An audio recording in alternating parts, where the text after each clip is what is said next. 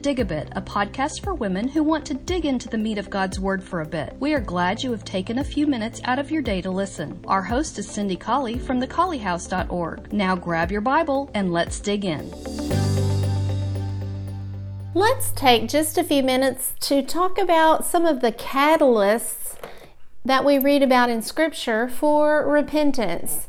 We'll just take a brief time this evening, but as I've been thinking about repentance and our great escape that we're studying about this month, the month of December, I've thought a lot about some of the things that might occur within our lifetimes that will be prompters or catalysts for repentance. Repentance, as we talked about, is probably the hardest part of God's plan of salvation, of His escape route in the first place. And sometimes we think about baptism as being the hardest part because it's the part that the whole world struggles with, the necessity of baptism for the washing away, Acts 22:16, of sins, or the forgiveness of sins, Acts 2:38. We read in so many places about the importance of baptism for the actual cleansing. But no one's going to ever be baptized for the cleansing from sin without realizing that we have sinned, first of all, and that without turning from that sin, there remains no hope for our forgiveness. Luke 13, verses 3 and 10. There is no forgiveness without our repentance. And repentance is tough because it means an humbling before God, a submitting before God, a deciding that I am not right about everything and that God's will is the right way, the way to eternal life. It is deciding that I can put down the things that have entertained me, the things that have comforted me, the things that have giving me this world's security. I can turn my back on those and put God's will in the supreme place in my life. That is the changing of the mind that results in a change of life. That is repentance. And that's the hardest thing to do towards salvation. So what are some of the catalysts in our world today, in our lives? What are some of the catalysts for repentance, or the things that prompt us to submit our will, to give up our will and change our minds and decide that we are going to live for God? What are the catalysts for repentance? Well, the first one I thought of is a well-trained conscience. Sometimes as children who have godly parents, and there are lots of women listening who grew up in godly homes, our conscience becomes our very best friend with regard to repentance, because it's difficult for us to rebel, to decide that we're going to walk in a way that's opposite God's will without our conscience hurting us, because our conscience has been trained, biblically trained by godly parents, and that godly training of conscience is a gift for our lifetime that helps us always, following sin, to repent, to take that necessary step to humble ourselves, because our conscience hurts when we violate God's will. So a well-trained conscience, another way to say that is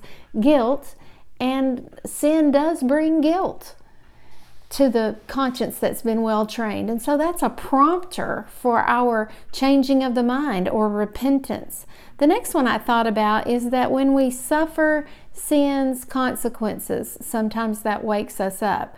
I know that you can't think of Luke 15 and the prodigal son without thinking about the fact that he got to the pig pen. He lost all of his friends. He lost all of his money. He took a job that was just simply diabolical to a Jew, feeding the swine. Now, pigs were an unclean animal to the Jews, and here he was feeding pigs and wishing. It doesn't say that he ate the pig's food. It says he wished that he could eat the pig's food. So he suffered consequences in this life, and many times sin brings ruin in this life.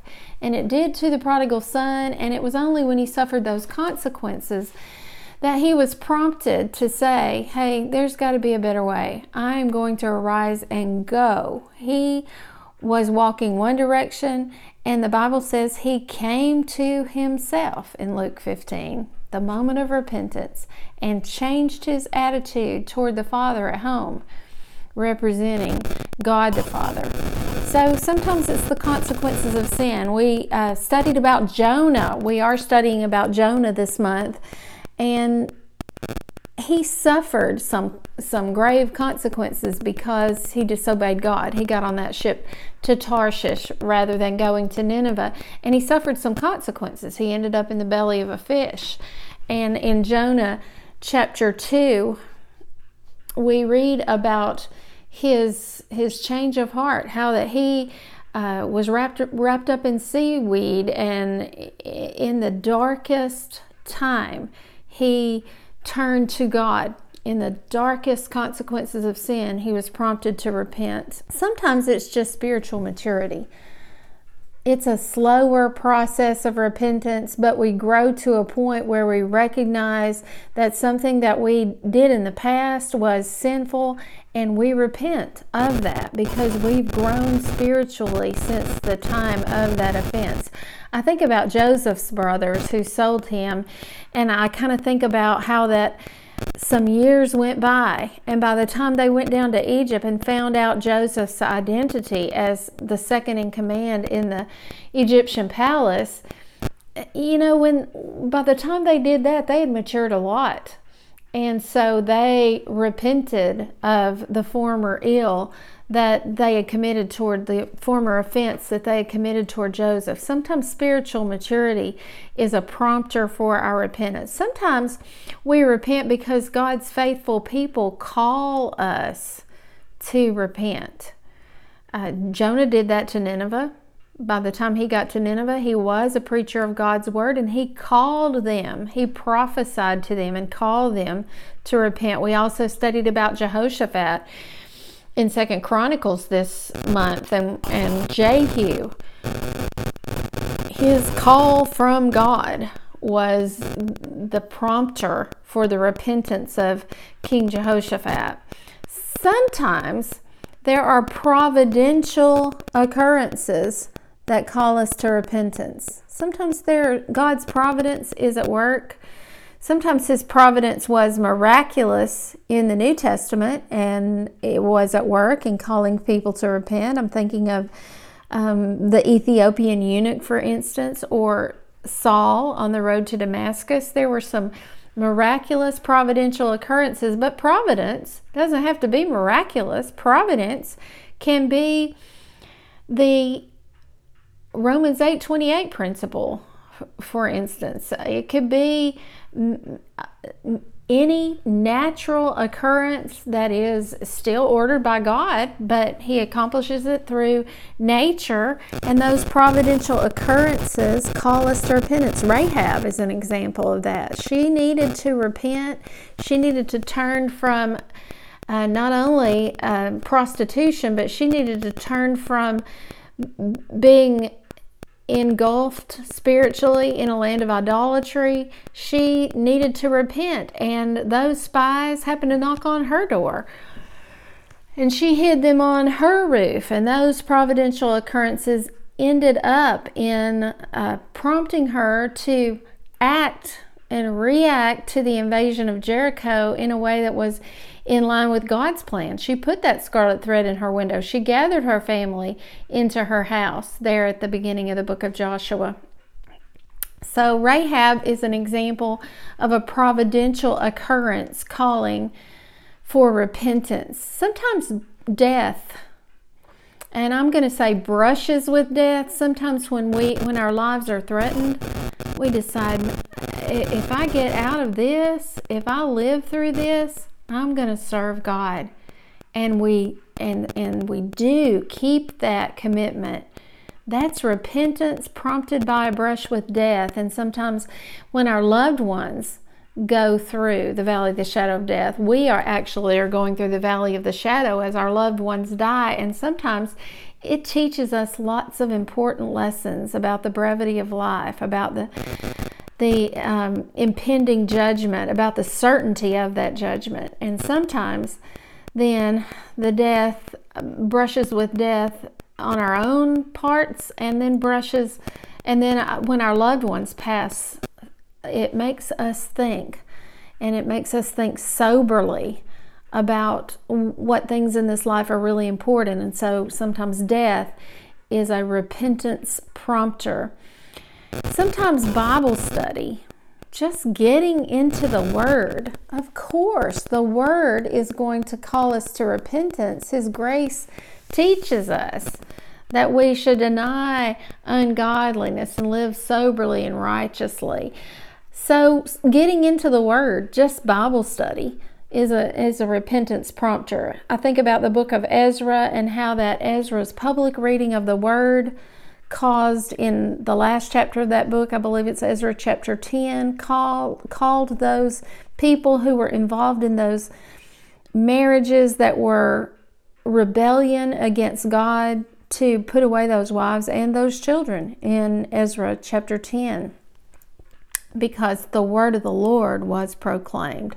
So Bible study is a prompter for repentance. And finally, the last one that I had was church discipline. 1 Corinthians 5, 2 Thessalonians 3. God calls His people to, as a body, as a congregation, to pull away fellowship from the person who continues to live in rebellious sin. The purpose of that in 1 Corinthians 5 was twofold. Number one, it was to purify the church, to get the cancer of sin, the leaven of sin out of the body so that the body would be pure. And secondly, to call that sinner back to repentance, to shock that sinner into repentance. So church discipline then is a God-prescribed New Testament call to repentance, to the purification of the church and to the salvation of the lost soul.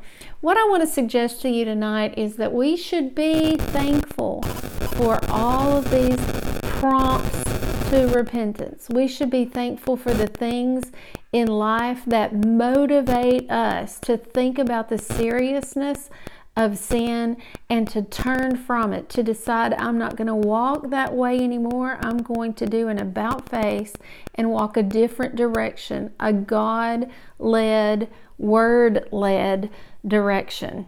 We should be thankful for those prompters. Do you find that some of those prompters make you mad? Maybe you get mad or discouraged or bitter when you're suffering sin's consequences. Take a new look. Thank God for those consequences that might cause you to rethink, to turn back toward God. Do you sometimes get angry at faithful people who ask you to repent? Take another look. God is giving you a gift through those faithful people to help you do the hardest part of the plan of salvation. The hardest part is to turn away from sin.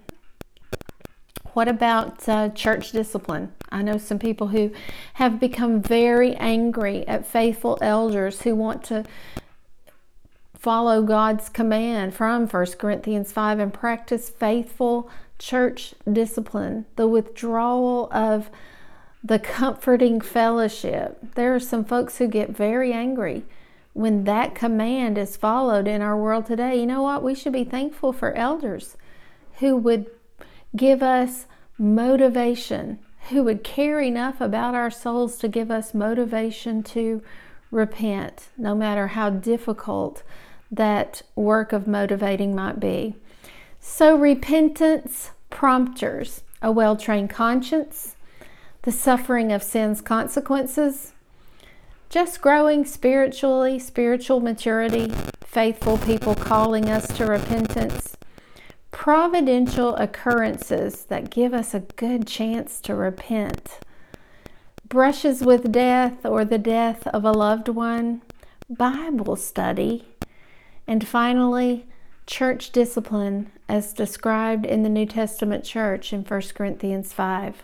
Repentance prompters. Let's be thankful for them, and let's be so grateful that God has given us an avenue through which we can repent and escape the consequences of sin. Thanks! If you find yourself in Huntsville, Alabama, we'd love for you to worship with us at West Huntsville Church of Christ at Providence, 1519 Old Monrovia Road, Northwest. Sunday morning worship begins at 9 a.m., followed by Bible classes for all ages. We meet again at 5 p.m. for evening worship and at 7 on Wednesday night.